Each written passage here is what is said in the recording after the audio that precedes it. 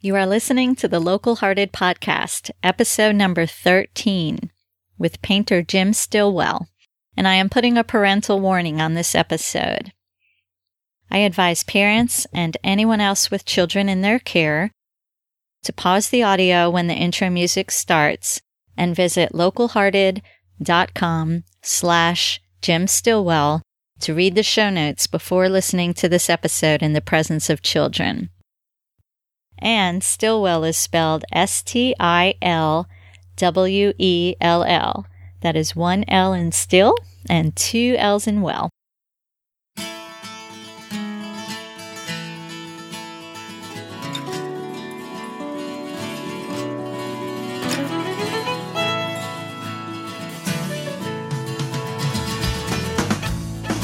Welcome to the Local Hearted Podcast. I'm Meredith Adler, and I am your host. Join me as we get to know the people who create the wide variety of art in Asheville and in the mountain counties of Western North Carolina.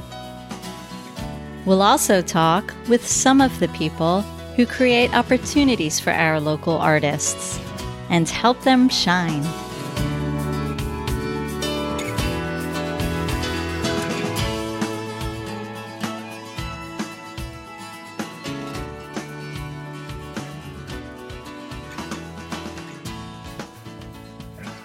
Hello, this is Meredith, and thank you for listening to another episode of the Local Hearted Podcast. My guest this week is Jim Stilwell, an Asheville area artist who has been making quite the transformation from commercial illustrator to painter of visions. To see what I mean, check out localhearted.com/Jim Stilwell to see an example of Jim's architectural drawing compared to his style of paintings. Jim's paintings often include Native American imagery and imagery involving the natural elements and the spiritual world. And the paintings are influenced by the vision quests he has completed. Jim talks in detail about what those quests were like and how they led him to create the kinds of paintings he does now. He also talks about painting the visions of others, which he refers to as collaborations. Jim has some stories to share about the powerfully positive effects these collaborations have had for military veterans. And Jim has donated art to support the Warrior Connection, a group that helps veterans adjust to their return from deployment. One thing I really love about the interview is Jim's ability to express for us the reason he creates paintings, what they mean to him. He explains in the interview that on his second quest, he went with the intention to find his soul gift and was somewhat surprised to learn that it is not his art. I'll let you listen to Jim describe in his own words what his soul gift actually turned out to be and the role his paintings play in the process. I am excited and honored to present to you the interview with this painter of inspired visions, Jim Stilwell. Jim, thank you so much for joining me on the Local Hearted Podcast today. I'm really happy to have you here. Well, you're welcome, Meredith. I'm excited about it. A little nervous as well, to be honest with you, because nobody's ever interviewed me. So I feel honored that you asked me. Oh, yeah. Thank you. I feel really excited that you said yes, because I'm a big fan of your work, as I have told you. So really, thank you. Really excited about it. And I like to start by asking the artist just to describe what they do a little bit, because I feel like I could do that, but nobody could do that as well as you. Basically, I coined a phrase that I create art that evokes the human spirit. And it kind of encompasses a lot.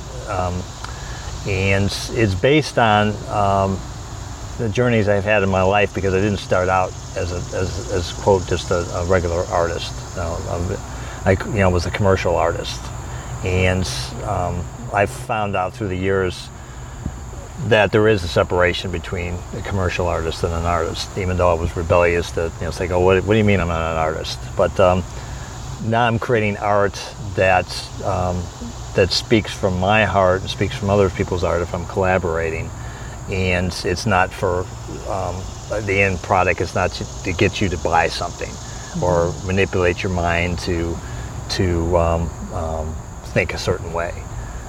It's just basically it's an emotional response that comes from the art, through me as well as my clients, or especially if it's something I just created by myself. So I'm excited about that. And a lot of my art is based on what I find it is my soul gift is kind of a delivery system for compassion. And I've been exploring a lot of that over the last few years. Is my thread of compassion that I have in my life, and how I relate to other people as well. Okay, and could you talk about, you use a certain type of theme of imagery. Could you talk about that? Well, it's very realistic. I don't do a lot of abstract. So my the images I use are realistic. So people, anybody can relate to them and look at them. Okay, say, hey, this is this is that. So the elements are very clear, and I want that to be. I want them to not have to do too much thinking when they look at a piece of artwork. Of course, they can interpret any way they want to, but I tilt my imagery more to that realistic side, just to make it a little bit easier for everybody, for me to tell the story.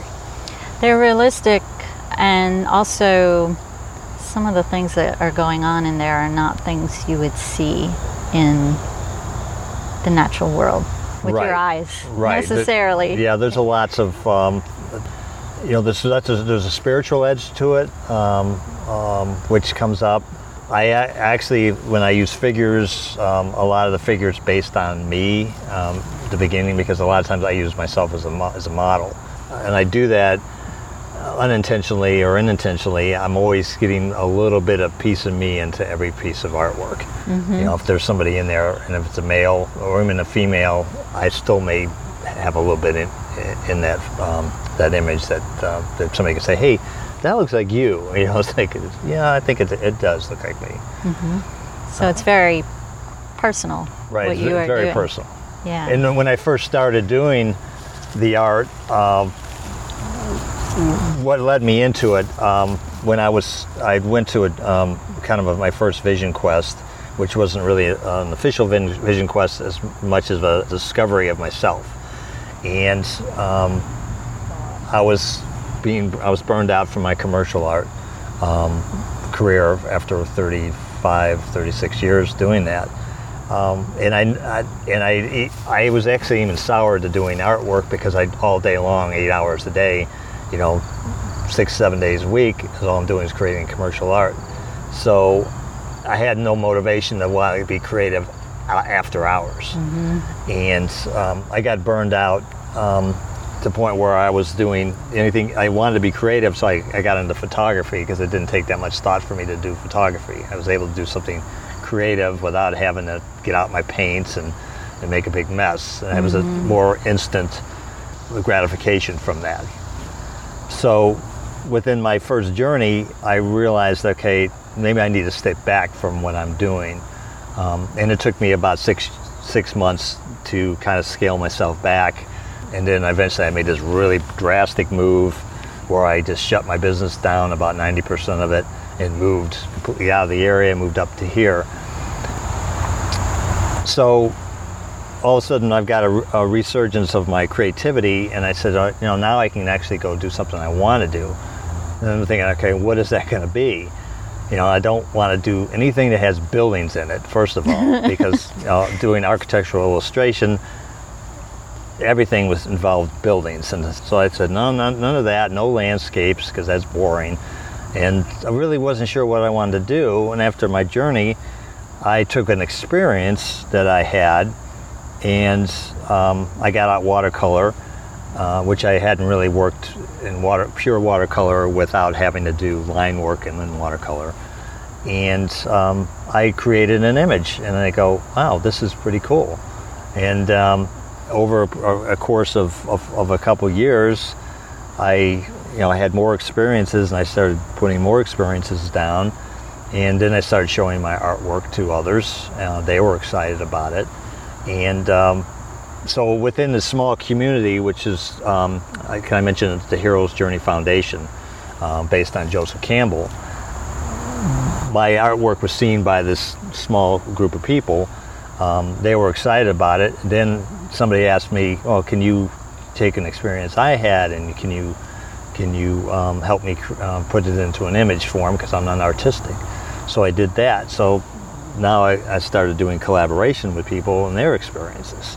So it's almost, and I don't say it's an accident, but getting to where I am now artistically was probably, there was some divine or spiritual guidance that put me to where that is, because now I know exactly what I should be doing. And the art that I'm creating is what I should be doing at this point in time. And I really feel strongly about that. That is wonderful to know, to really know you're in the right place, right time, doing what you're called to do. What a good feeling that must be. So, wow, you have said a lot, and it makes me want to go down several avenues. First of all, I guess I want to encourage people to check out your website. Okay. Because I want them to see what you were doing as an illustrator and how intensely you were doing buildings and what detail you had and what they look like. And that is at jimstilwell.com. Yes, so that'll link people to the first site I put together was during the last recession, and this is where my burned out period started really showing, because I had a little more free time, and I'd already been, in my career, I've been through like 5 recessions and recovered, because people would still come to me for ideas to get things going. Even if there was no money around, people still wanted to get buildings put up. But this last go around, I said, I'm getting kind of tired, and I started doing cartooning, which was fun, because that was a comic reliefs, and there was also a lot of messages that came through my cartoons that were important. Within that recession, I started to think, well, maybe I should put some things up on the internet. So I put my artwork up, but then I made it an educational website. All the secrets I had and things I learned over the years as an old school illustrator with old school perspective, because now everything's mostly computer. I put that out there, and I was actually told by some of my competitors, well, you can't just put that stuff out there for free. And I said, yes, I can. It's my stuff, and these are ideas that I came up with. So that was the first generation of my website. And I also thought, well, maybe I can make some money, because I ran some ads on there, and I read somewhere that somebody was making a lot of money off of putting up Google pages. And I found out that wasn't really true, but it was good for me, because I got to put 40 years of things I'd done even as a kid, almost as if it was like my legacy. And in addition to that, I gave all these secrets that will potentially help other illustrators, and so that was kind of cool to put up there. And I have literally 100 pages of stuff, and I have thousands of things I've done over the years. So that was my first generation. And then as I was moving into my new phase of art, I put up a regular website, got jimstilwell.com. It's easier to get to. The other one has all sorts of, it's like Google pages, at sites, blah, blah, learning to draw. We can put a link to both of your sites. Right, and you can actually get to the other site too, jimstilwell.com, which is a lot easier. And because the other ones, people will find that just if they search by name or just search for how to draw buildings. It shows up, fortunately, it shows up in the first page of the search engine every time, because there's nobody else doing it. So I've always been everybody else is keeping their secrets. Yeah, everybody else is keeping their secrets. Yeah. So my new site has all my new stuff that I'm doing, and also has a little bit of the other things I do as well. And then it even has my cartooning, and it has stories and things like that. Because there's lots of interesting stories about projects that I've done over the years too. And now the new the new artwork even has more interesting stories and more pertinent stories to where I am now. Okay, and we'll hopefully get to some of that because you do have some interesting stories.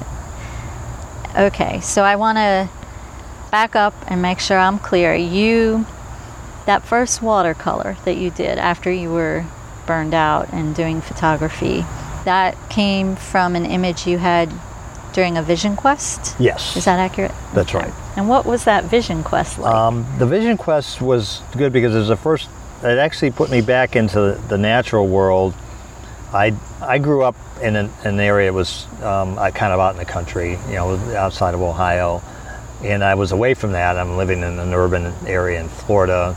Even though I spent time in nature, did a lot of scuba diving and underwater things, I'm still stuck in a house between millions of other houses. So I wasn't actually in a natural environment. So my first vision quest actually put me in a place that I was actually back into the nature environment. It was 400 acres in the middle of nowhere up in West Virginia.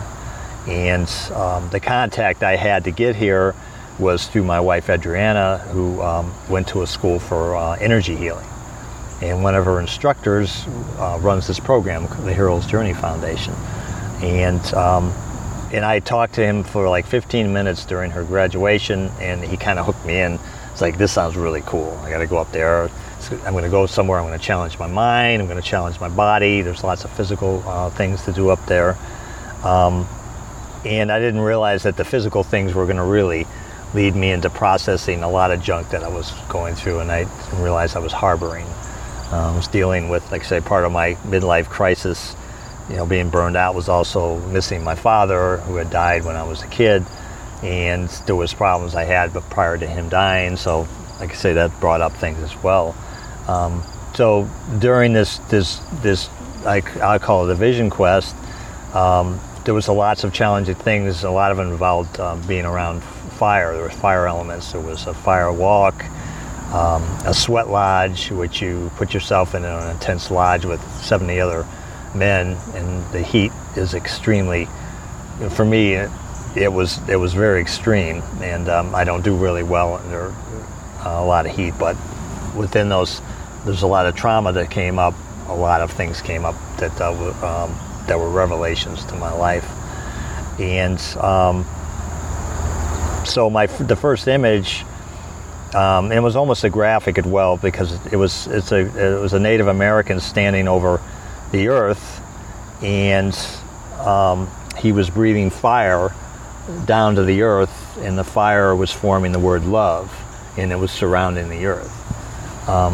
So it was kind of an image that came to my mind, because that's who I felt I was coming home with. I was coming home with this power to spread the love that I found within this community and spread it to the rest of the world. And I felt the Native American was symbolic of somewhere deep and down inside of me, something tribal, and who knows, I think we all come from a civilization that were very primitive and also very spiritual at the same time. So I used that as the image for it. And it, like I say, it kind of became a graphic because you could see the word love and you could see the word fire, and at the top it says breathe the fire, breathe the love fire. And some of the poetry I came home with, which I didn't realize I was even a poet, I had written that in a poem, and I gave myself a Native American name, Breath of Fire. So I used that within the image. So that was the first thing that I came up with. And then I printed it out and put it on the cover of my journal, and I hung it up in the house or whatever. And it was an inspiration because I created an altar for myself. I came home with things, and I also started carving things. I carved a Native American pipe, a talking stick, several things that I put on the altar as well. So that, like I said, that was the first thing that came up to me. And then the second image was an image of me crossing a 200-foot rope bridge because they took us up to this rocky area to climb rocks, which scared the heck out of me. And, in addition to climbing these rocks and having to be, strapped in, then we came up to this 250-foot rope bridge, and then we were, instructed, like, you can either cross it or bypass it.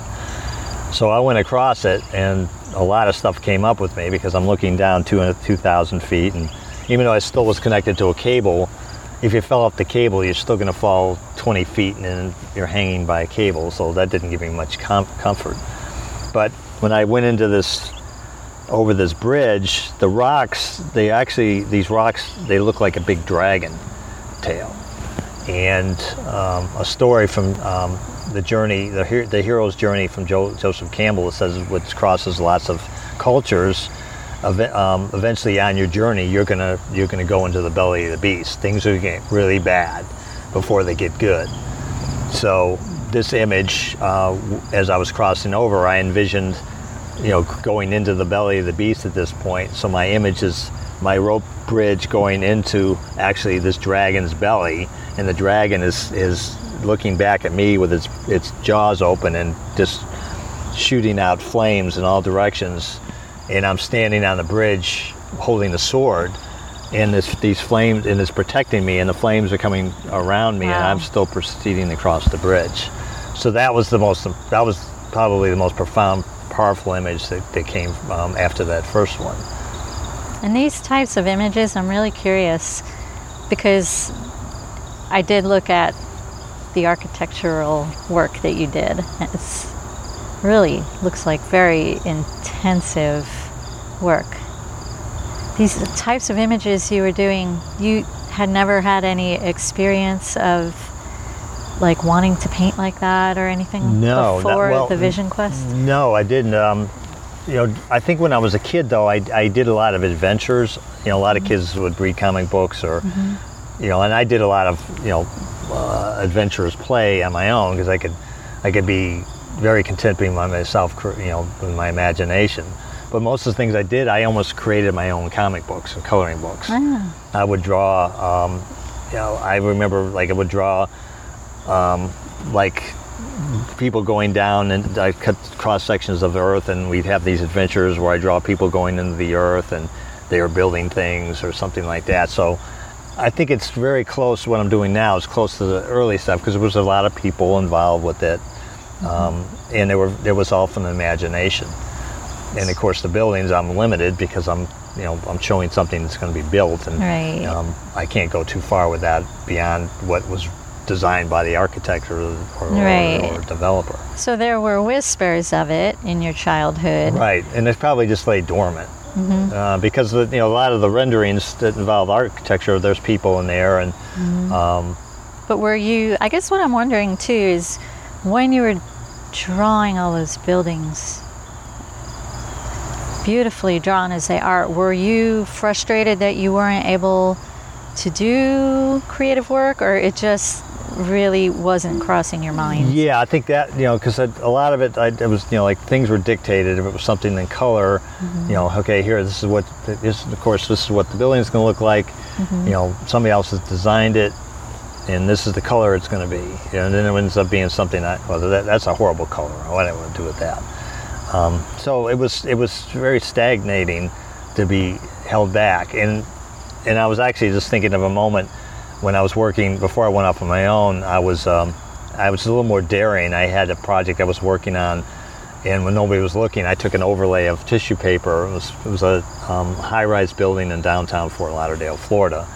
And then I put an overlay of tissue paper, and I started creating an adventure on I had King Kong crawling up the building. I had police showing up down below, and I left it on the sketch.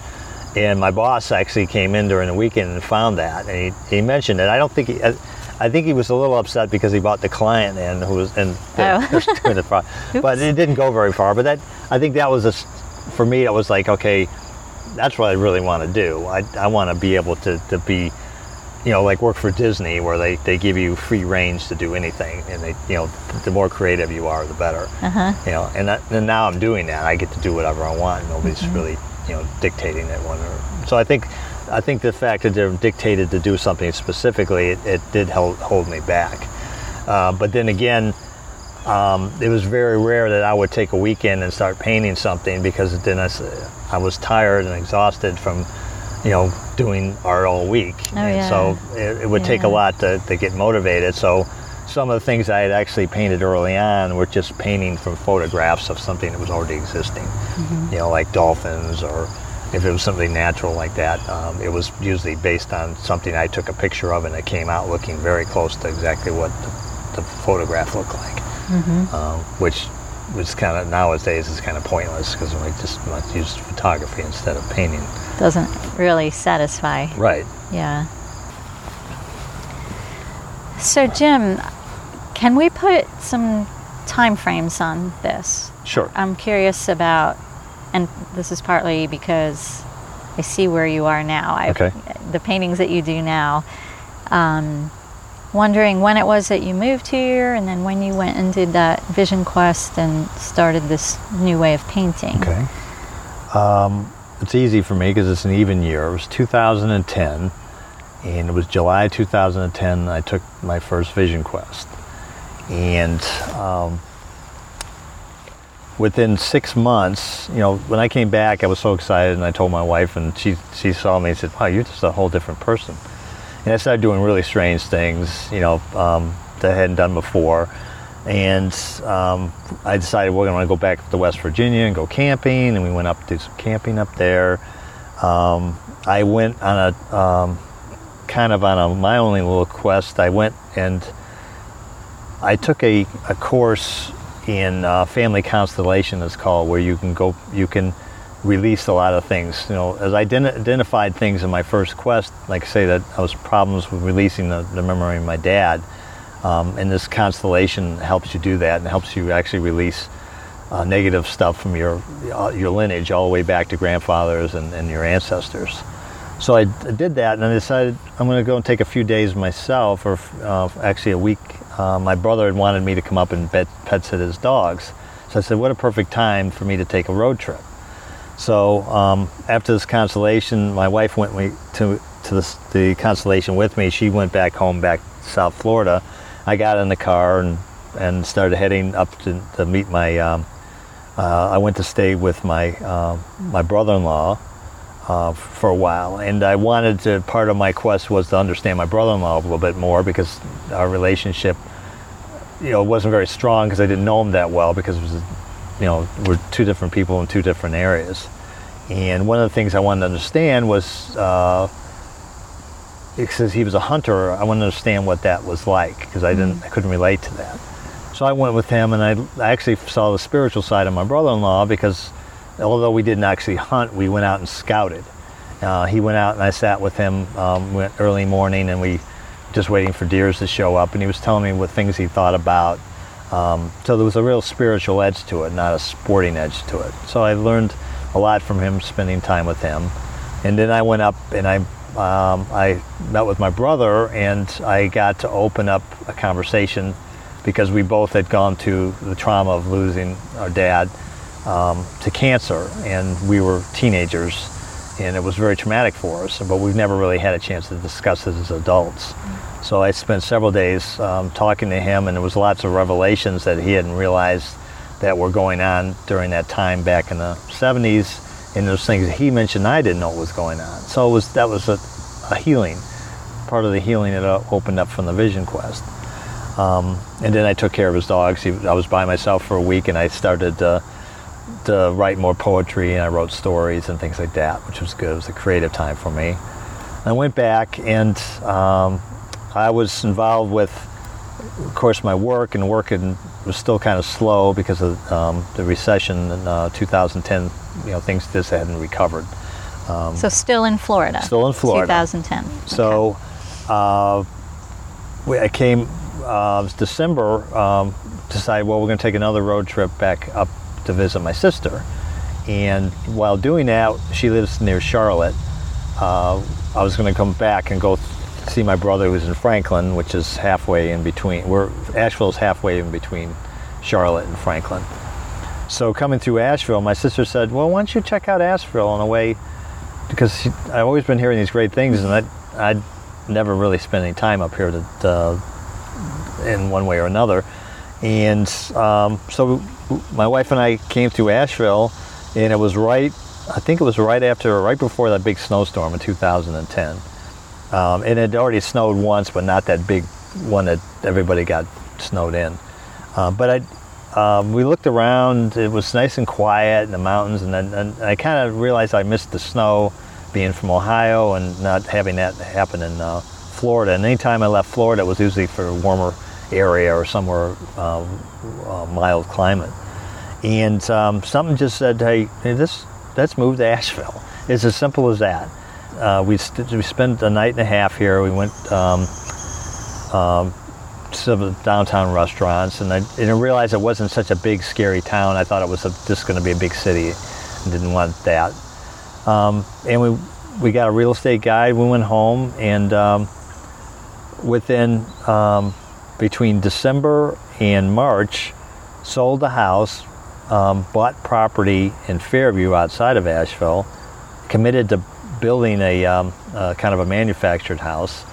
But everything happened perfect. The house sold within, and even within a bad economy, our house sold within a week after putting it up for sale. Wow. I actually had 2 people bidding on it, and partially because we had put a lot into our house. We'd been there for 25 years, and we made it a unique house. It was like a little bed and breakfast in the middle of an urban environment. Mm-hmm. So that was helpful, because it didn't look like a typical house.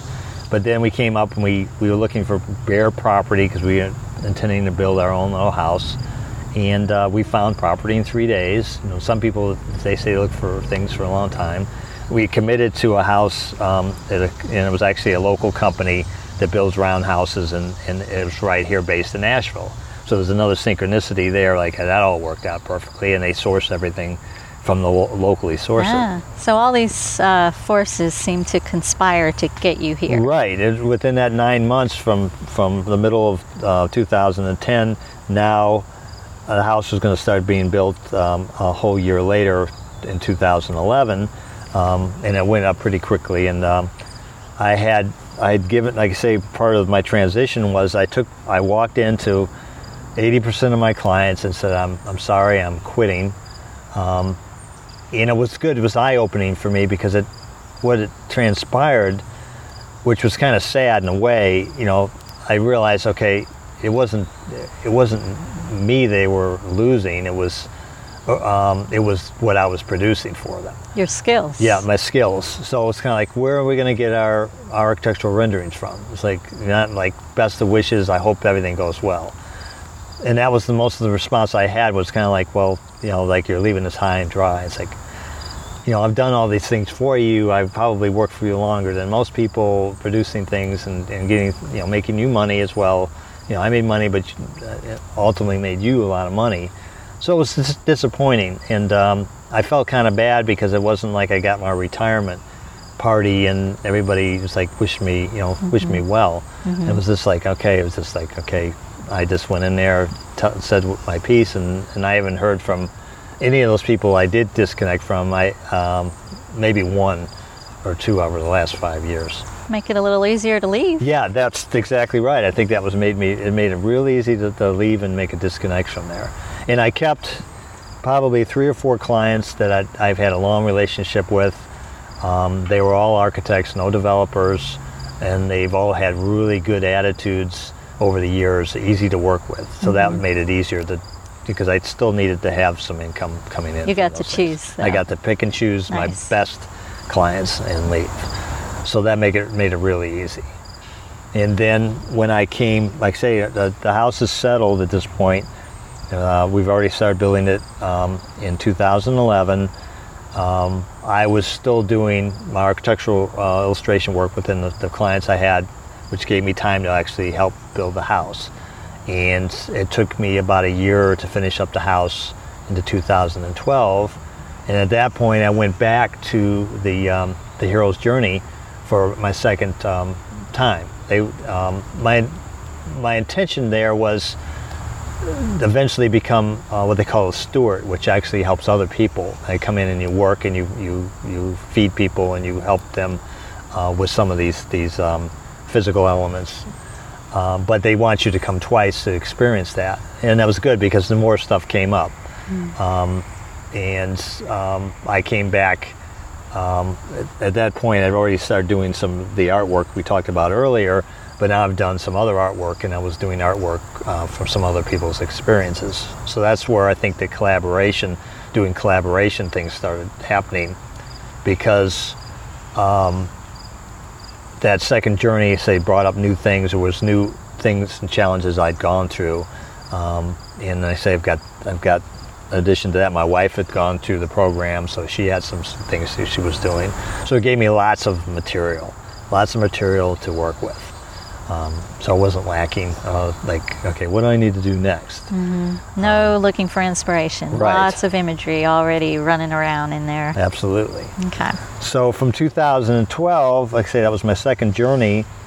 And then, and I'm kind of unclear specifics over the next couple of years, but in 2015, I went on a very intense vision quest, and it was based on a book that was recommended to us called Soulcraft by Bill Plotkin, and I recommend that book to anybody.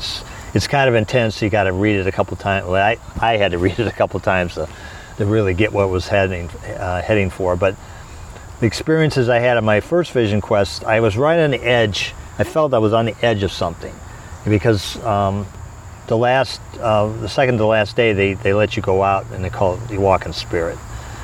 And while walking in spirit, you fast for 24 hours.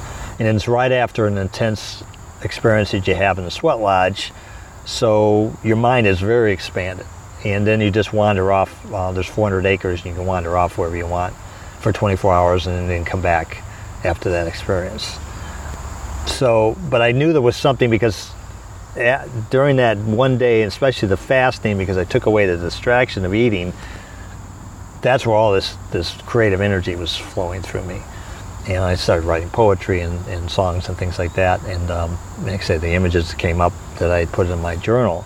So this vision quest that I took recently, this book said, okay, now imagine being in the desert for 10 days, and 4 of those days you're off on your own, totally away from everything, and not eating. And I'm like, wow, that's pretty intense. I mean, I knew I could get to a day, and I've done that, but 4 days, it was scary to think about that. But the book had talked about these incredible experiences people were having. And my wife, actually, she went with me, but we were in two different areas of the desert. And she was going for different reasons, and I was going for different reasons, and we had to clear that to the program because they didn't want couples to come and rescue each other. That's what, and they normally said no couples could come there. So we did this extensive interview, and we told our guides, okay, what we were heading for. So they took a leap of faith and let us come, and they said, actually, if we hadn't even said that and we showed up with different names, they wouldn't even know we were connected. So within that vision quest was out in the desert near San Diego, about 2 hours into the desert. It was a beautiful place, and I didn't even realize it. I thought it was just going to be like a desert, like a Sahara desert. It's actually a high desert, and there was these mountains of rock, and some of them were several thousand feet tall, with of course void of life. And then the desert area was kind of winding into hills and things. So it was an incredible place. Even if you were just going to go there to be creative and get inspiration, I mean, the sunsets were these red sunsets and sunrises, and that in itself was great. And the only downside of the whole thing was it was a testing area for the Marines, and they were flying Marine jets through every day, which could have been a real disaster for me because I get distracted easily. But within my experience, I kind of envisioned these jets being shooting stars and comets. And so I convinced myself, especially as I got into the program and I was fasting, I was able to do that. So I turned something negative into positive. So that was the only thing that was bad about the whole landscape thing. But over a course of the several days, you spend 6 days with a small group, You do process work, which you work out things. I had actually went into the desert one day and this is an example, I went and wrote a letter to my mother, who's been dead for 16 years, and worked out some of the things that I had with her, and then I read it out loud. It was very cathartic to do that, and so that was just an example. And then it was things I was releasing. I would burn them in a fire, but during that 7 days, they were kind of weaning you off food.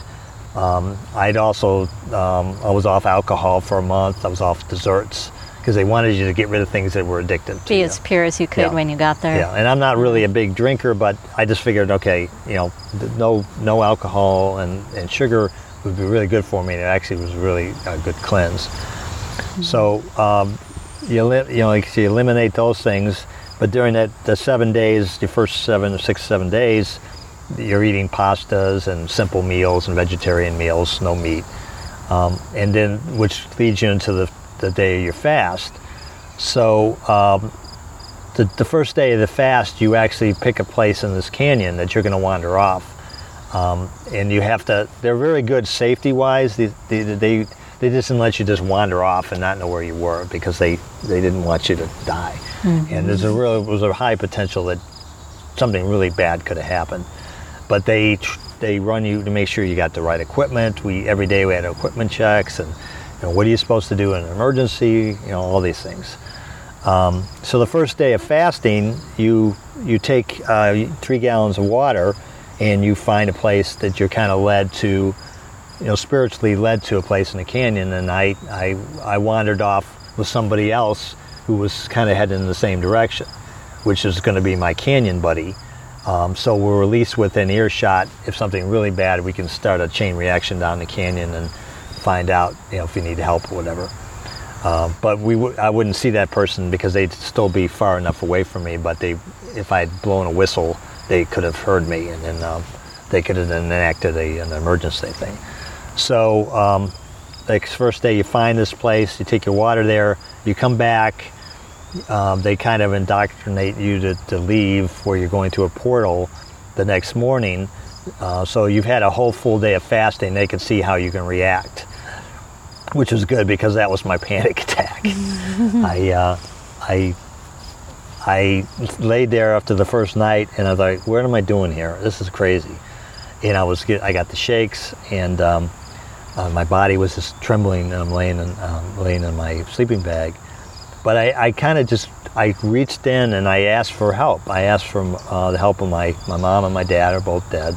And I asked for ancestors, said, this is important to me. I need somebody to be there with me.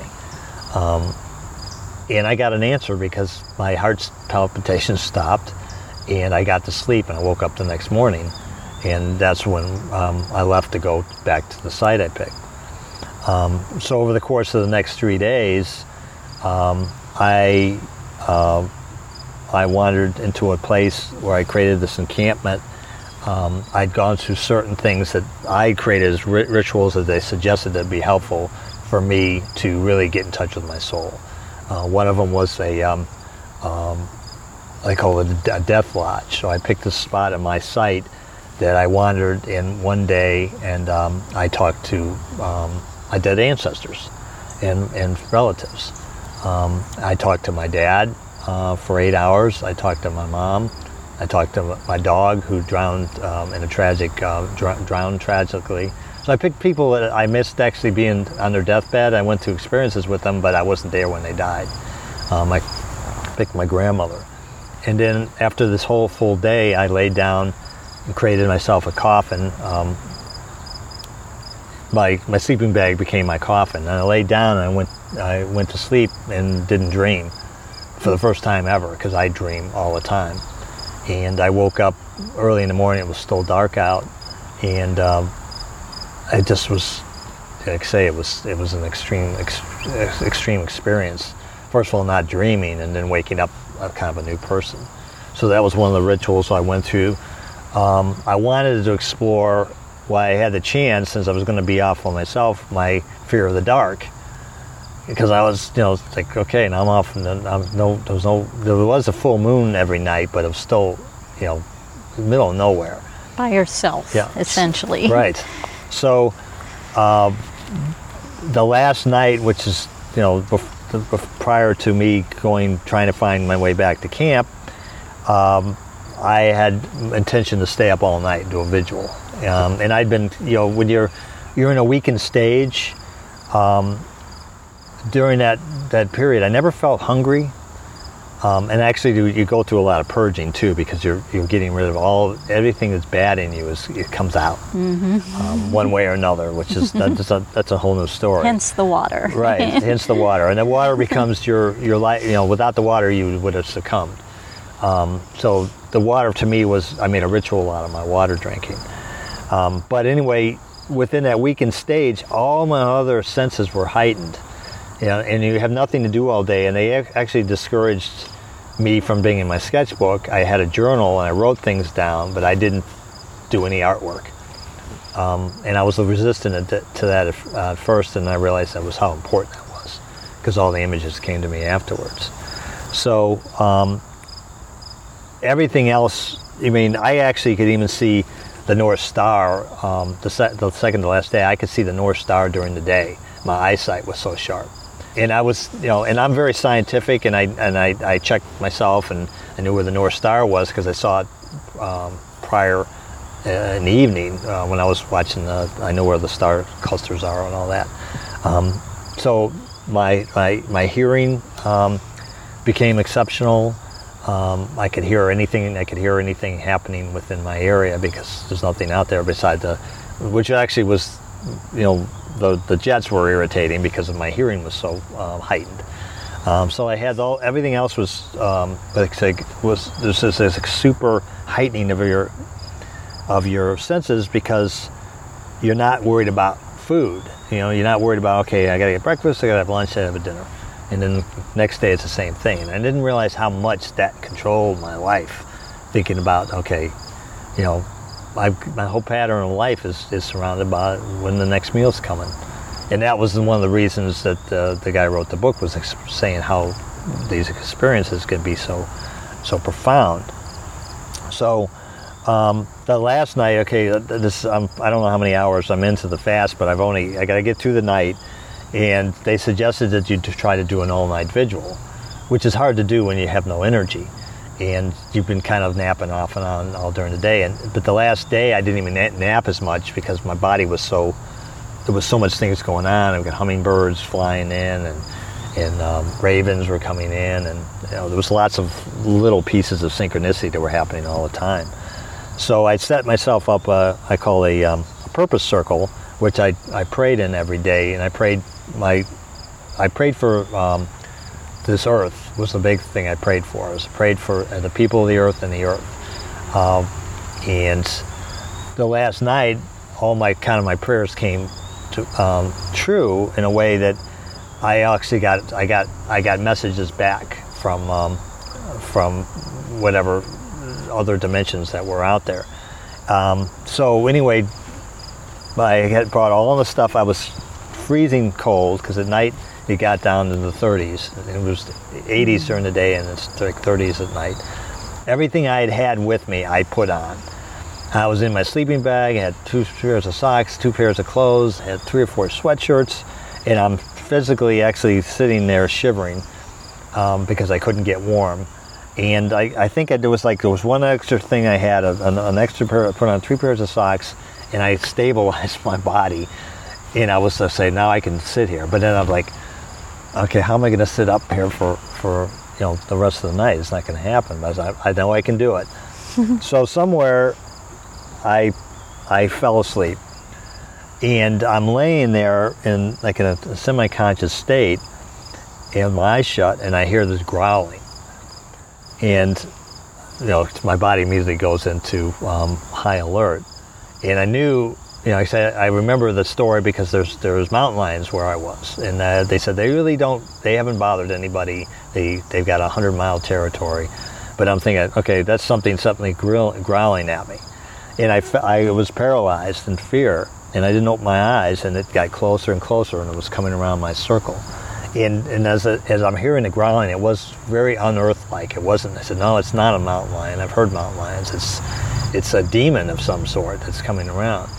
And the more closer it got to me, the more frightened I got, the more clinched in I was. The visual for me is I was in a straitjacket and gagged in the bag over my head. Paralyzed. And something inside of me said, get up, wake up, get up. So I stood up and I said, I'm big. And I said it I didn't say it probably out loud, I said it in my head. And all of a sudden, instantly, I knew exactly where my fear of the dark came from. It took me back to I was 6 years old. I thought I saw a ghost at the end of my bed, and I went under the covers, and I was in the same thing. I passed out from fright. I just, closed in on myself. And it's like, wow, that's where it was. And I got my flashlight out, and I started writing this down in my journal. If you go back and read now, it's all gibberish because it was very profound when I wrote it, but when the rest of your mind is not working, functioning properly. So that was exciting. And then the rest of the evening I stayed awake, and there was singing in the desert. There was somebody was singing to me. There was a whole choir of my ancestors singing to me. And the next morning the light came up. I started drumming again, and I connected with my canyon buddy. And this is a little side note. During that 3 days out there, I was concerned about my wife, but I wanted to disconnect from that to make sure she had a good experience. But I was concerned about my canyon buddy because we had a place that every 36 hours we put a rock into a circle that was halfway between our sites.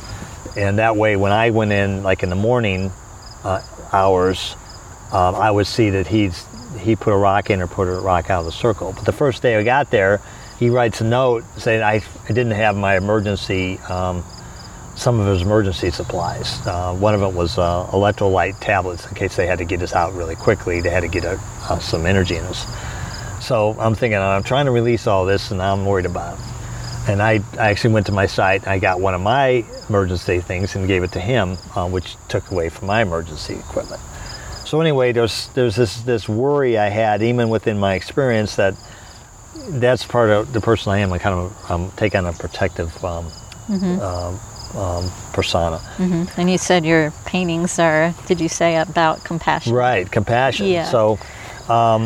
So the first night I hear flute. I had a drum, and I could hear flute down the canyon. I go, oh, he's okay. He's playing a flute. So every night about the same time, there would be flute playing. And then the last morning, after my experience, I was concerned that he was going to be there because we had to meet at this meeting spot where the circles were. And I wasn't sure whether he was going to be ready because that was the time where they put time constraint on us because we had to be back at our base camp with everybody else by 9:30 in the morning. So that was the first time I looked at a watch in several days. So I had no idea whether he was going to be there. And then I heard this flute playing down in the area where our halfway point was. So I figured, okay, that's a signal. He's okay to go back down there. So after we got back, and we went back in silence, it took us an hour and a half to travel whatever distance we had to get back to base camp. I talked to him like a couple days later or a day and a half later, and I said, I really enjoyed your flute playing. And he said, I don't have a flute. So he didn't have a flute, he had no musical instrument. So I had some entity of some sort helping me relieve my fears by letting me know that he was okay. So that was an extreme, profound, supernatural experience. And I'm open to those because I've had things like that before. So that was pretty cool. And anyway, coming home, you've got to process an event like that. It just doesn't hit you all at one time, because all of a sudden, all these things come in your head, but then all of a sudden things start coming to you afterwards. So a lot of things came to me in dreams over the course of a few weeks. And the big question, like I say, I went there for was kind of find out what my soul gift was. That was my intention. And I'm pretty sure that I got my answer. And my answer was not necessarily being, I thought, well, maybe being an artist and showing images is my gift in life. And I found out it's really not. It's the delivery system, because my thread that is constant to my whole life was the compassion, is being a compassionate person. And my art is the delivery system for the compassion. Oh, wow. So that was like hit me. It's like, wow, that's a whole different way to look at it. And that's what came to me, and I'd written that down. What a gift to receive from that experience. Right. So from last year, with all the other stuff I've done, the artwork that I've produced since January of last year has really been really supercharged with lots of messages. Messages of compassion. One of the first things I did, I came back with, and these images are on my website, they're environmental messages from my time where I spent praying for the earth and people. One of them is called Tipping Point, where I've got man on this big glass platform with all some of the endangered species of the world, just balancing on this earth. Originally it was going to be more positive, where man is sitting there and everything's balanced, but the image turned into exactly what my dream turned into, was no, it's not all right. We're on a tipping point and all the animals are sliding off the glass. Yeah, you can see them. I've seen the image. You can see some of them are clinging. Yeah.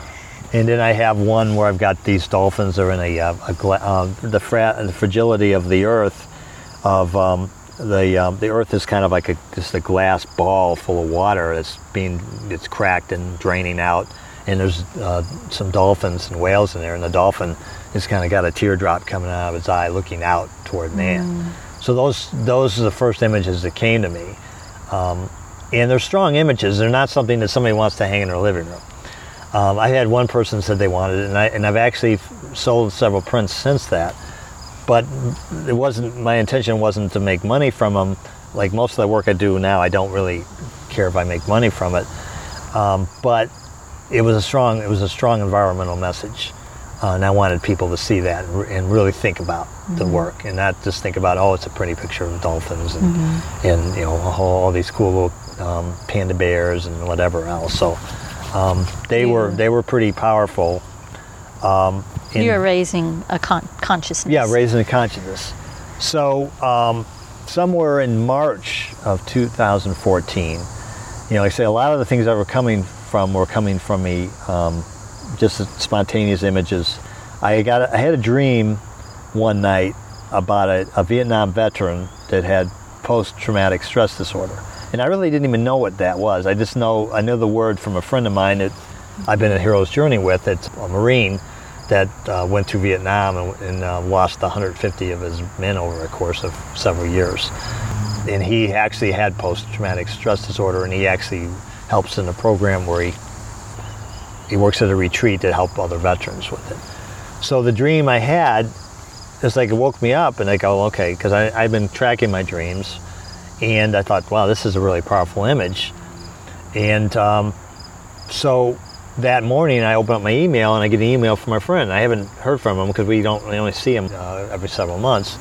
And I thought, wow. So I got on my computer and I told him about this dream. I said, I don't know what it is, but I think we should collaborate. And I used the word collaboration because I had actually, even though I was doing those things, I hadn't even used the word collaboration.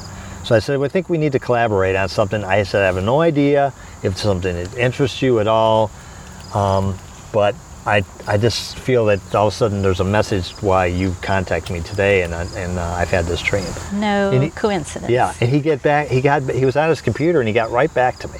I didn't even have to wait a half an hour. He said, yeah, he'd be honored to. And I go, well, okay. So I said, okay, I don't know what it is, and because I didn't get in anything specific about the message other than the veteran and the post-traumatic stress disorder. So he started giving me these ideas that popping up in his head, and the one that we kind of both got gravitated to involved the Vietnam Wall, the Vietnam War Memorial Wall in Washington, D.C. And he had his image was the fact that, imagine these spirits coming from the wall of the 57,000 men and women that perished during the war, coming out of the wall and being hugged and embraced by living people. And just to say that itself was like really powerful. Wow. Like, oh, wow. It's like, yeah. And I didn't know what I was going to do with that. Because he had also mentioned soldiers coming out from past wars, Revolutionary War, World War II, Korea, coming out of the same wall. But, the fact that we connected it with, actual people being, welcoming these spirits back. So that's on my website that you can see, but if you look at it, you can see how powerful that comes across. And I created two images. One was a smaller kind of a study in watercolor, which in itself became a finished piece of artwork. And then I wanted more detail. Mm-hmm. Something drew me to like, okay, I can only get so much detail in this watercolor. So I got a large canvas, and I'd never worked at a 30-inch by 40-inch canvas. And I said, oh, the heck, I can get all the detail I want in there. And I started detailing stuff out, and I've got, it looks like there's 57,000 spirits of soldiers coming out of the wall.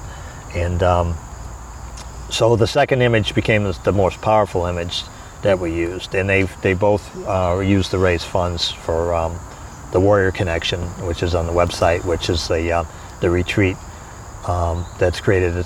Right now it's up in Vermont, and they're trying to raise enough money so they can bring this retreat to veterans centers throughout the United States. Wonderful. So they're selling your prints? Yeah, they're auctioning them off. And they've sold a couple of them so far, but they're still in the process of figuring out how they get their silent auction going and all that. Mm-hmm. Let me know, and we can help publicize that on the Local Hearted podcast blog. Yeah, I appreciate that. Yeah. And so the painting has become real powerful. The people have seen it, and the veterans have seen it. But more than anything, my friend, like I say, he had went to all these, being a Marine sergeant and being in charge of these platoons and seeing so many of his men perish over the years in a horrible war. I mean, every day he's up and he's reliving that every day, even though he's undergoing treatment for post traumatic stress. He, like I say, the people who go through that never really get rid of it. They just learn how to deal with it. So it actually became a very healing piece for him itself. So and I realized, wow, it's like kind of like an art therapy. Mm-hmm. He's made some progress. Right. He actually said he had one night. It was the night I gave him the artwork. Met him with the prints, and the first time he saw the original, and he said that was the first night he had of peace since 1967. Ooh, chills. So that was chilly. That was so yes. chilly. And like I say, doing the art itself, that was the first time I started really feeling in other people's emotions. I sat there and I'm painting spirits coming out, and then I started doing some research about. I want to make sure I represented women and all cultures into the spirits.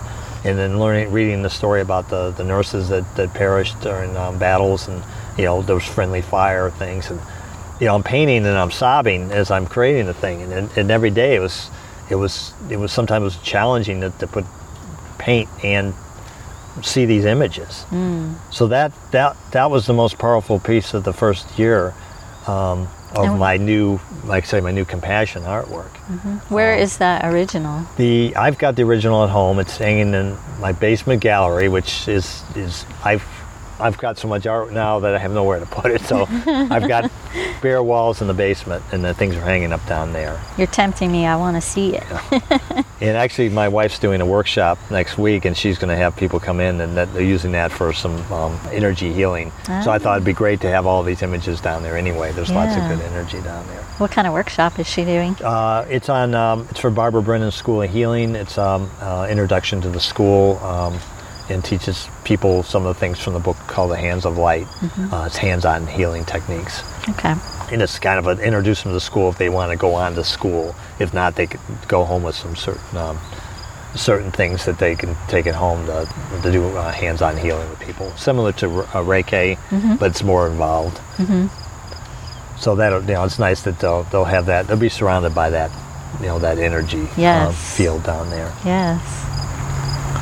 Wow. I have a few things I want to say. First of all, I want to thank you for what you shared, particularly about that vision quest, because that was obviously deeply personal, and I haven't really ever had anyone go that in depth with me about what that is like to do. So I really appreciate that you did that.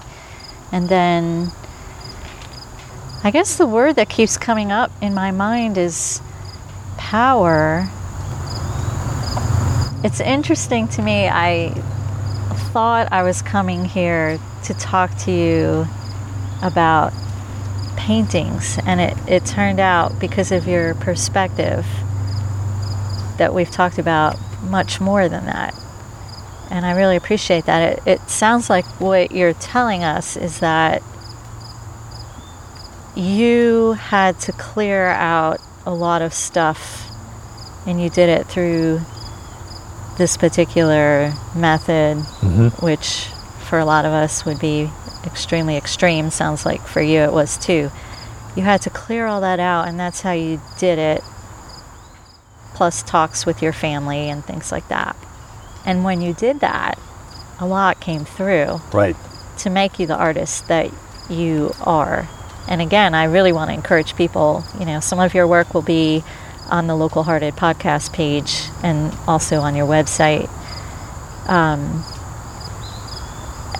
When you were talking about what you originally thought was a mountain lion circling you, and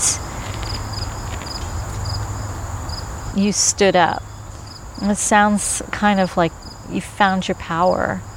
And that is another image that I see, or at least that's my interpretation, I see in your work. Is that an accurate reflection? Yeah, I think so. I never thought about it in that way. As a matter of fact, I was going to mention, I actually, when I came home, I drew those images. I sketched them and I turned them into kind of graphite pencil sketches, which I actually wouldn't mind sharing with you now that I've mentioned that, because I've only shared them in a small community. Okay.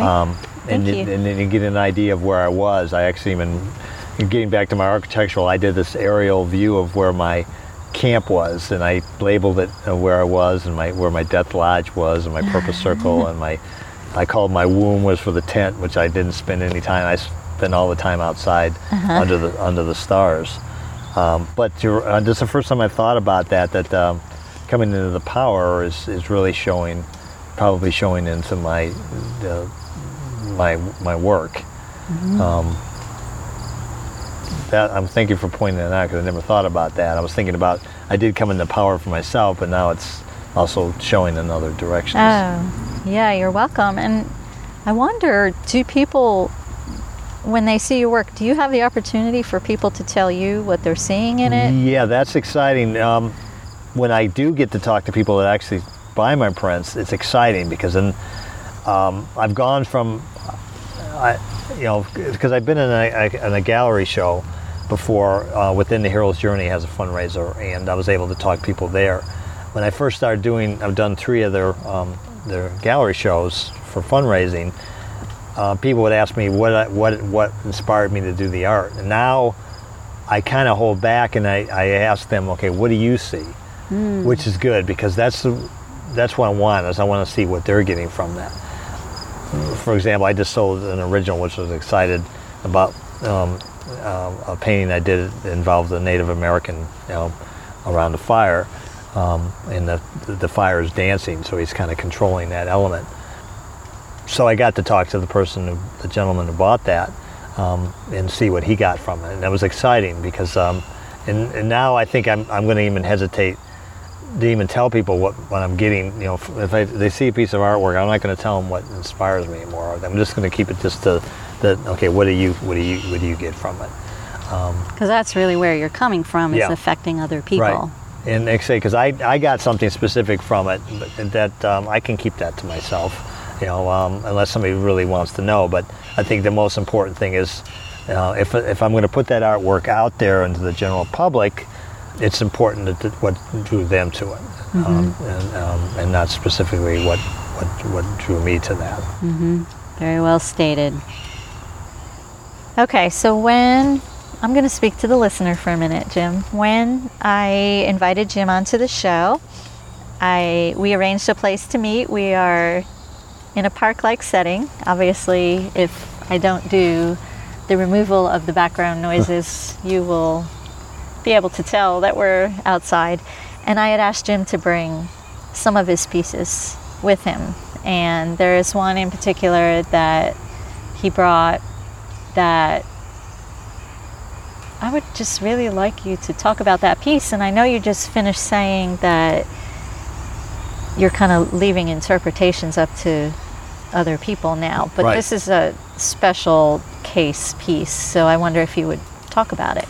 Okay. Well, this is actually it stems from the Vietnam Wall painting with my friend the veteran.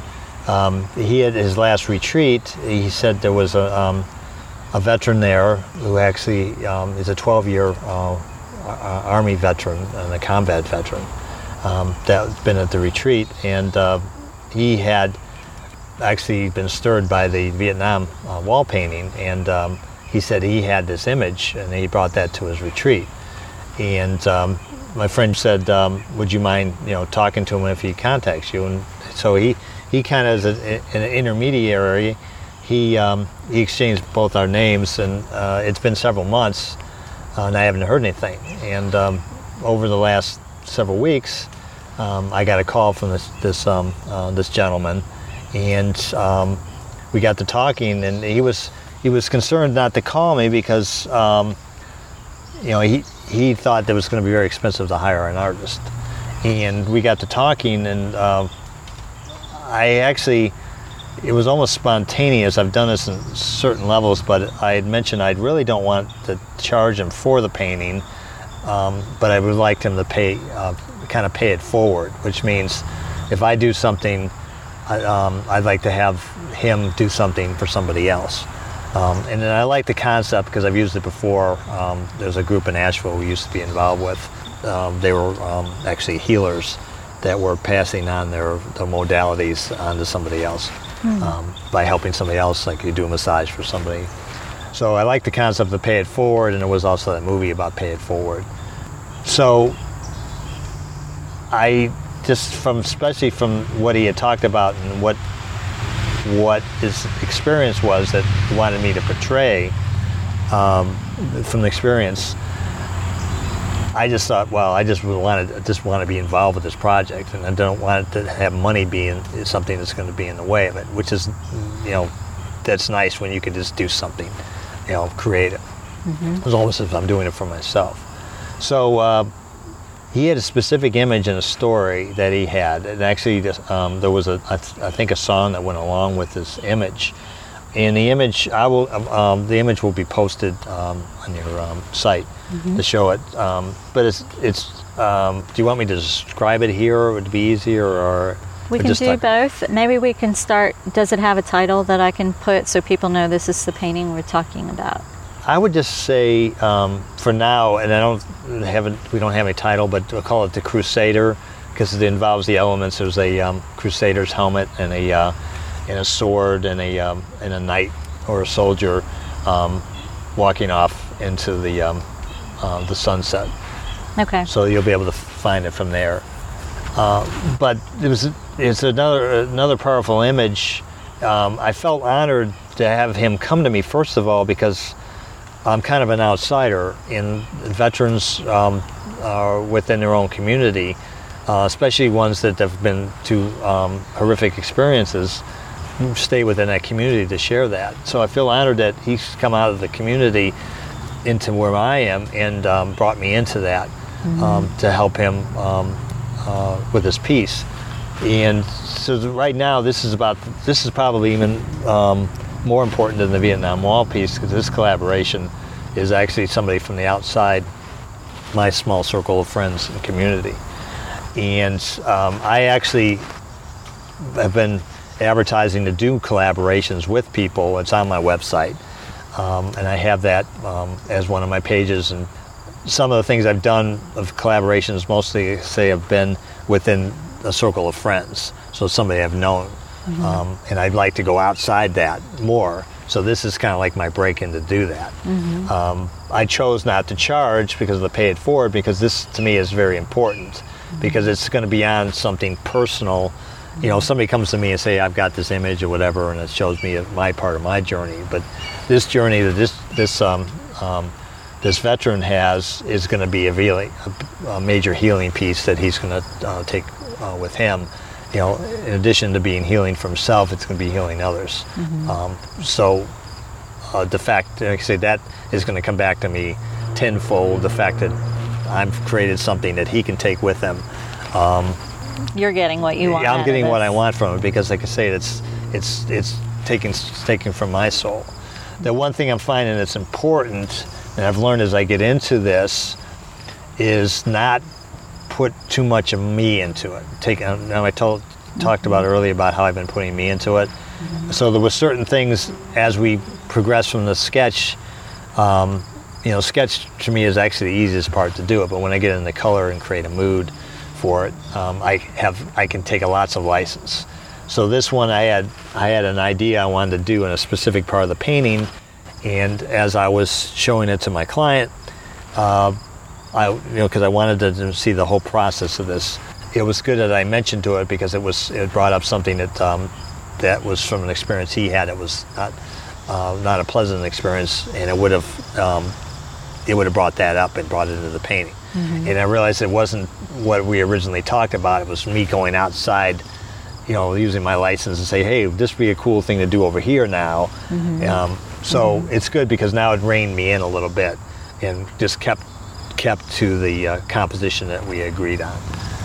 So that's important for anything that I do in the future too, and I think that's going to be something I'm going to be looking for. You're learning about your process of doing these.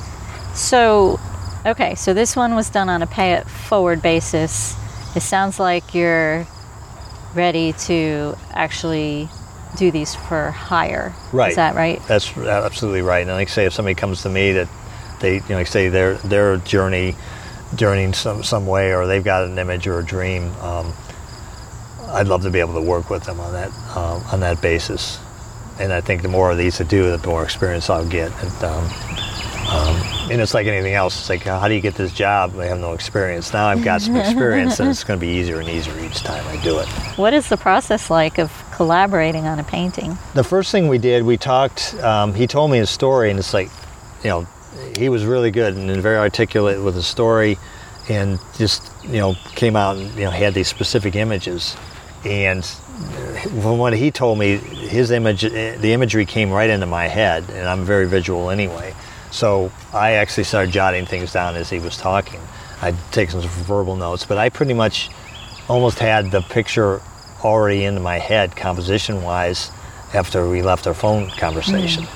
So from there, I looked for reference material, because, like I say, it involved, he wanted this helmet with a cross and a Crusaders helmet. I never really thought about that. I've seen movies, but the good thing about the internet now, you can find pictures of pretty much anything. So it was helpful, but I was deciding, okay, there's lots of helmets out there. I'd picked a helmet. The only thing I did deviate from a little bit, he wanted a helmet that was kind of flat-headed. And I had seen one that was kind of bullet-shaped. It just, to me, it worked into the composition a little bit more. And I ran it by him from an approval standpoint, and I would have gone back to the other one, but my intention was first is to get something on paper. I'd start with a rough sketch. It's not all worked out at that point, but it's just kind of thumbnail sketching. Sometimes I'll even do several different types of views, but I did those for myself because I didn't want to get too confusing, because then I have too many choices.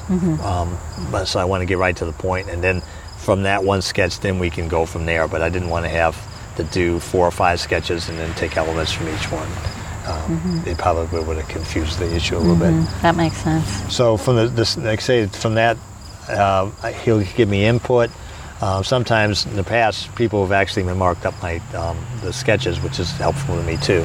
But he said he wanted to be in charge of it artistically because he didn't feel it, he was artistic, which I believe is a little footnote. I believe everybody's artistic, and I could bring that out of them in some way, but that's if they want to. But as I go into becoming a teacher in my future, that's one of the things I want to try to do is subtly get people motivated to want to draw that straight line. So we went back and forth with some sketches, and then we settle on a specific sketch that's more or less probably exactly the way the image is going to look like as far as composition and scales of objects and things like that. But then the hard part is actually starting the color, because now I've got to take this image and throw it into a realistic world. So I spend a day working with color, and another footnote is I'm not really trained. I never sufficiently went to art school. I'm in a constant stage of learning, and there's lots of books. I have actually some recent books I've read by James Gurney. One's on color and light, and it's been probably the most helpful book I've ever had. If anybody's going to get book, yeah. So I've just as recently as of reading the books, I started doing my paintings going back to primary colors. And I'm finding that from the last ones I've produced that way, the colors are very harmonious, and the painting just really pops. So I chose 3 colors for this. There's a cadmium red, a cadmium yellow, and a phthalo blue, and I used white to do my tinting. So you mixed everything from those 3? Right, mixed everything from there. White. And I find all my grays, I get all my midtones, my greens and all that, which is good because I assume if I'd gone officially went to art school, they would have started me out that way in the first place. But I've bought like every color there is out there, and because it's so easy, because it's already, I want a green, I picked the hooker's green or the phthalo green, and it's an easy thing. But I didn't realize until I started doing this how much the color, like I say, the composition, the colors just really jump off the canvases. So I'm excited about that. So I spent about a day just coming up with a color mood by throwing in some washes and things like that. Good thing about acrylic, for those that are artists, they know that they can just water them down and build them up and keep adding into them. Creep your way into your painting. Right, creeping. I had early on, when I was doing some art a long time ago, I did oil painting. And so I wasn't patient for it because it takes a week before you can start working over an area. So I've enjoyed acrylic also from a safety standpoint, from my standpoint, because I'd worked with some toxic chemicals in the architectural field that were affecting my health. So I wanted to make sure I didn't end up like some people do, that from toxicity from artist materials. Safe studio. Is that painting on canvas or a board? That's on canvas. I'm doing several of them I brought with me are on board. I found that there's a new art store in town that actually has very inexpensive boards, and I did one last year on board, and I realized, wow, I like that because there's a different texture to it altogether. Okay. But I go back and forth. I buy a bunch of stuff, and usually I grab the next one that's in my pile of canvases. So I decided to do this one on a gallery wrapped thing because I like my artwork not to be framed now. I'll take the images and I'll paint over the edges so somebody can just hang that and not have to worry about an ornate framing or something like that. Okay, so in this image, you will give permission to view on the Local Hearted Yes, and there'll probably be more stories. There'll be stories on my website eventually. There's stories on my Facebook page, which links to my website as well. And as the client allows me, we'll get more and more information about it if he decides he wants to share with that. And if he doesn't share more information than he did, that's fine as well. But they say the ultimate goal for this image will be used in a way that'll get out to other veterans, and it'll be a healing piece. So that's the ultimate goal on that. Wonderful. Okay, I do have one more question about the process. Sure. One more question. So you did sketches based on an initial phone call. The sketches were approved by the client, and then you started getting into color. And you have been posting some in-process Right.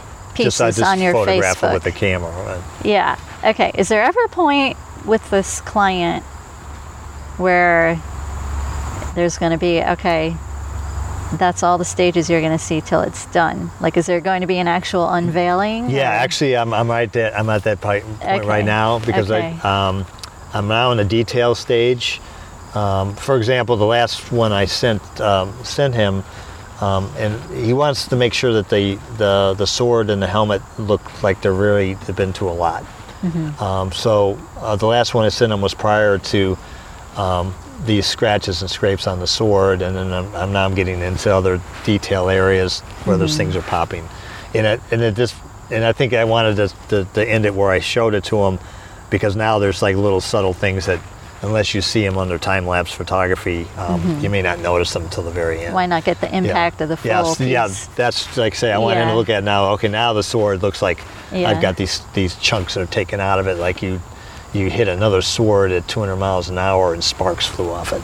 So that's my intention with that one. Okay. And then there'll be the little details that I seem to put in a lot of my things. I do a lot of highlight things, like the spark of an energy that comes out of somebody's heart, and even though it may not be real, it's kind of a signature thing for me to show that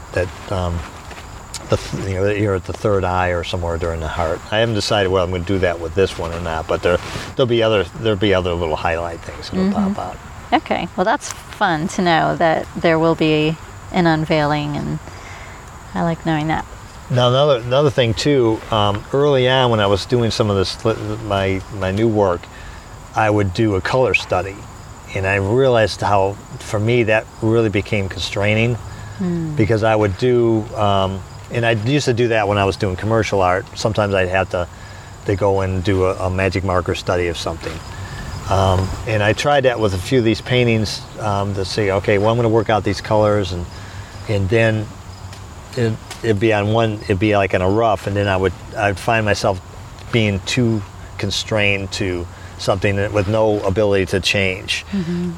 By doing the color now, just being kind of spontaneous, other than picking the three colors, I'll just kind of do a pre-mix on my palette and mess with them a little bit, but not on a specific image itself. So when I'm actually doing the painting, it evolves on an hourly or minute-to-minute basis. Especially, I have no reference for the sky in this one. There's a really strong, dramatic sky, and the clouds are evolving just as they go. So you get to have more fun with them. I have more fun with them, and then they're different a little bit from the pencil sketch, because the pencil sketch, they were just kind of squiggly lines. Right. And then there's other things that changed in it, like there's a cross on the helmet that has a little different detail than I originally sketched on there. So that's cool, because it becomes a living piece, because it's like I say, it is evolving. Yeah. It's almost as if I'm, same thing if you were sculpting something in 3D. I'm still doing it in 3D, but on a flat two-dimensional surface. Well, I hope people will check it out on your site and my site, or one or the other. It's pretty incredible, and I'm looking forward to the unveiling myself at this point. I'm looking forward to seeing how you finish it.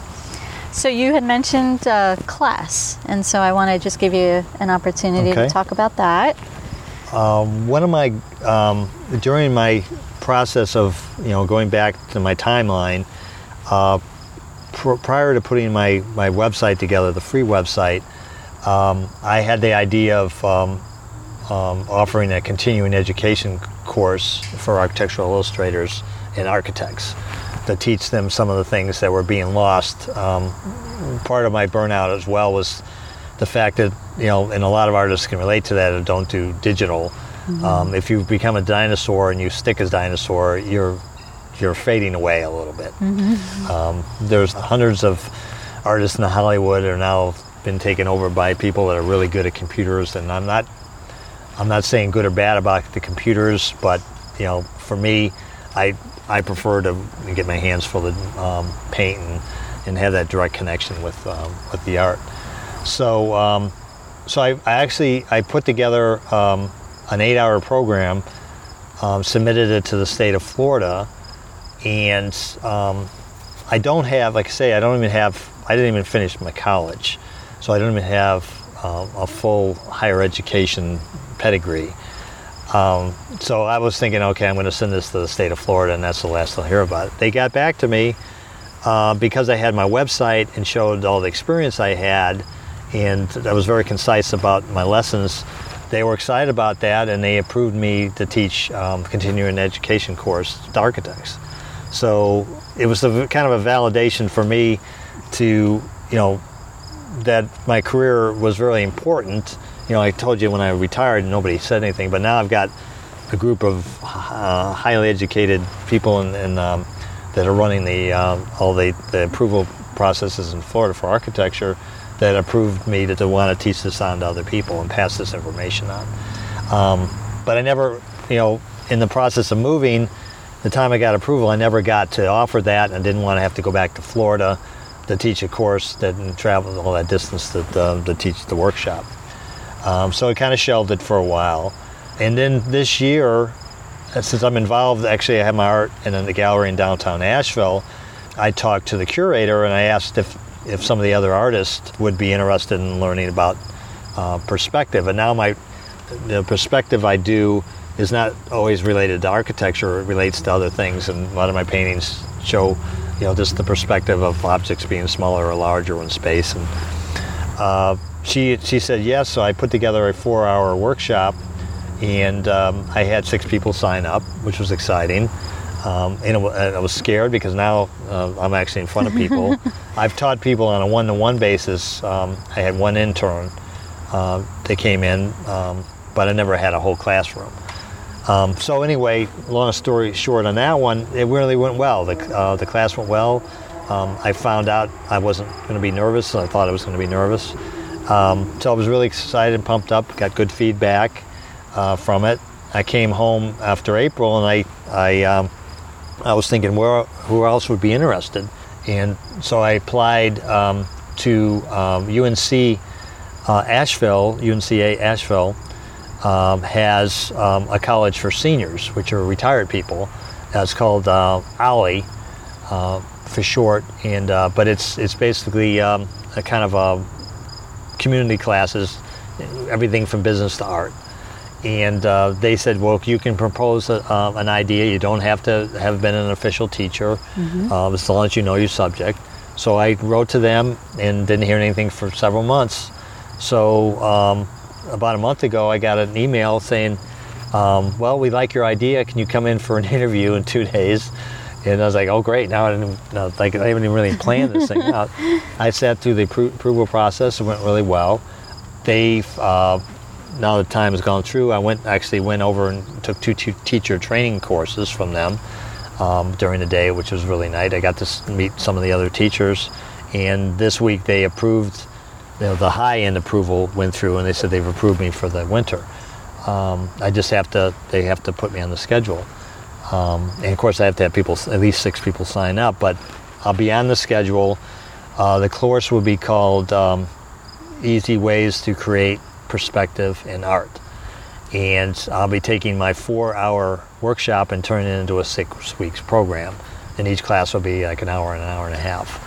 So I'm excited. I'm a little nervous too because now I've got to extend it, but I found during the workshop there was a lot of things I wanted to cover, and now there's going to be really a lot more hands-on stuff for our people, and it's going to be not specifically for artists, for anybody interested in doing something that's kind of realistic, that involves perspective, and so I'm excited about that. And good for you. Comes up in January. So okay, so people will be able to find that on the OLLI website. Is right. If they go to OLLI, which is I think it's OLLIE or OLLI. I think it's OLLI. I could be wrong. I'm too young. I can't go there yet. As a matter of fact, I think I'm the youngest. I'm going to be 60 next year, but I still think I'm the youngest instructor over there. Which is, they said that you just had to be, you didn't have to be fully retired, and I'm I'm semi-retired, so I figure I can go qualify. do that. Yeah. So when you know the dates, you can let me know. Yes. And we'll post that too. And I just want to ask you, I'm curious about, I am suspecting money isn't your motivation for no, this. it's a non-pay gig. I do get good benefits. I get credits to take future classes. They have any events that go on at UNCA, I get to go to, and I get free parking. Oh, there you go. Smart. All right. And you have mentioned your gallery in downtown Asheville? Yes, the gallery is Zapow, Z-A-P-O-W Art Gallery. I think it's been voted number 2 gallery or better each year through the local newspaper. And it's a great, from the art community, it's great because it covers a lot of illustration. It's the whole gamut of art. It's not just fine art. It's got all sorts of cool artists in there. And I've enjoyed it because now I've got the network with artists, and we're not sitting there, tearing each other's eyes out because we're competing with each other. When I was an architectural illustrator, it was a small field, and you couldn't put us all in the same room without somebody getting in a fist fight, so to speak.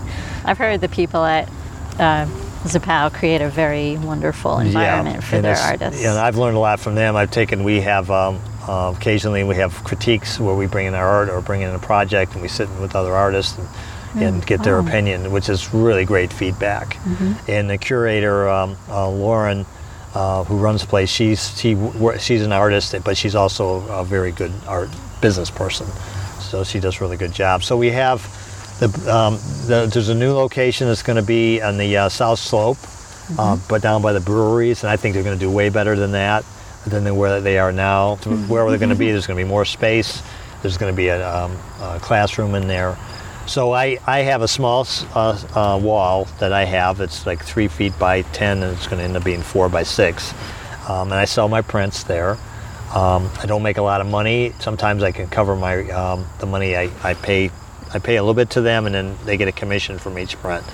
So it's almost been on a break-even basis. I've been there for a couple of years, but I also get to test market my work to see what calls out to people. My first stuff in there was most of my cartoons that I'd created, and now I'm kind of phasing those out, and it's most of my current work in there now. The work we've even been though I've sold about. a lot of cartoons, I want to eventually just be the art that evokes the human spirit. Well, I appreciated that I knew where you were when I saw one of your paintings. I just had to have a printo, so I appreciated that you were in there. And I'm excited that you actually, I got to talk to you about it, because you were another person I wouldn't have seen if you just walked in there randomly and flew back to wherever you came from or drove back to home with the artwork. And even though I do have a sheet in the back of all my art to tell my story, and you can touch base with me, nobody's really touched base with me in that format, other than people I've met in person about it. Well, I'm glad then that you came on this show, because this is a way for some of those people to really get to know you. So I should ask you before we close, is there anything you didn't get to talk about that you would like to? No, I look forward to, like I say, my artist education. I look forward to constantly learning every day. I don't think I'm ever going to be to the point where I know everything I need to know about what I'm doing. And I'm just extremely happy that the universe has led me in this direction where I have purpose for being an artist, because I'm excited every day. I pick up something, and it's actually made me more excited to do some of the things that I make more money with. But because I still do things that involve architecture, like drawing people's homes and things. But the bread and butter of my creativity is to my new avenue. That is wonderful. All right. Well, Jim, thank you so much for being here and all that you shared. I really appreciate it. You're welcome, Meredith. Thanks. Okay. You're welcome. Check out the show notes for this episode at localhearted.com/Jim Stilwell for links to his sites and examples of his work. Jim's work can be seen in person at Zapow Gallery in Asheville, North Carolina. At the time of this recording, December 2016, Zapow is in transition and is expected to reopen at the beginning of January 2017 at its new location at 150 Cox Avenue in Asheville. In the meantime, Zapow is holding a pop-up holiday bazaar on December 17th, 2016, from 12 to 5 p.m. at the Asheville Area Arts Council at 207 Cox Avenue in Asheville. So I encourage you to go to that show and see his work in person. By the way, while you're on the localhearted.com website, if you want to make sure you never miss an episode or site announcement, please sign up for my mailing list. Thank you again for listening. This is Meredith Adler for the Local Hearted Podcast. And the podcast theme music, Learning to Fly, is courtesy of and copyrighted by Jamie Noter Thomas.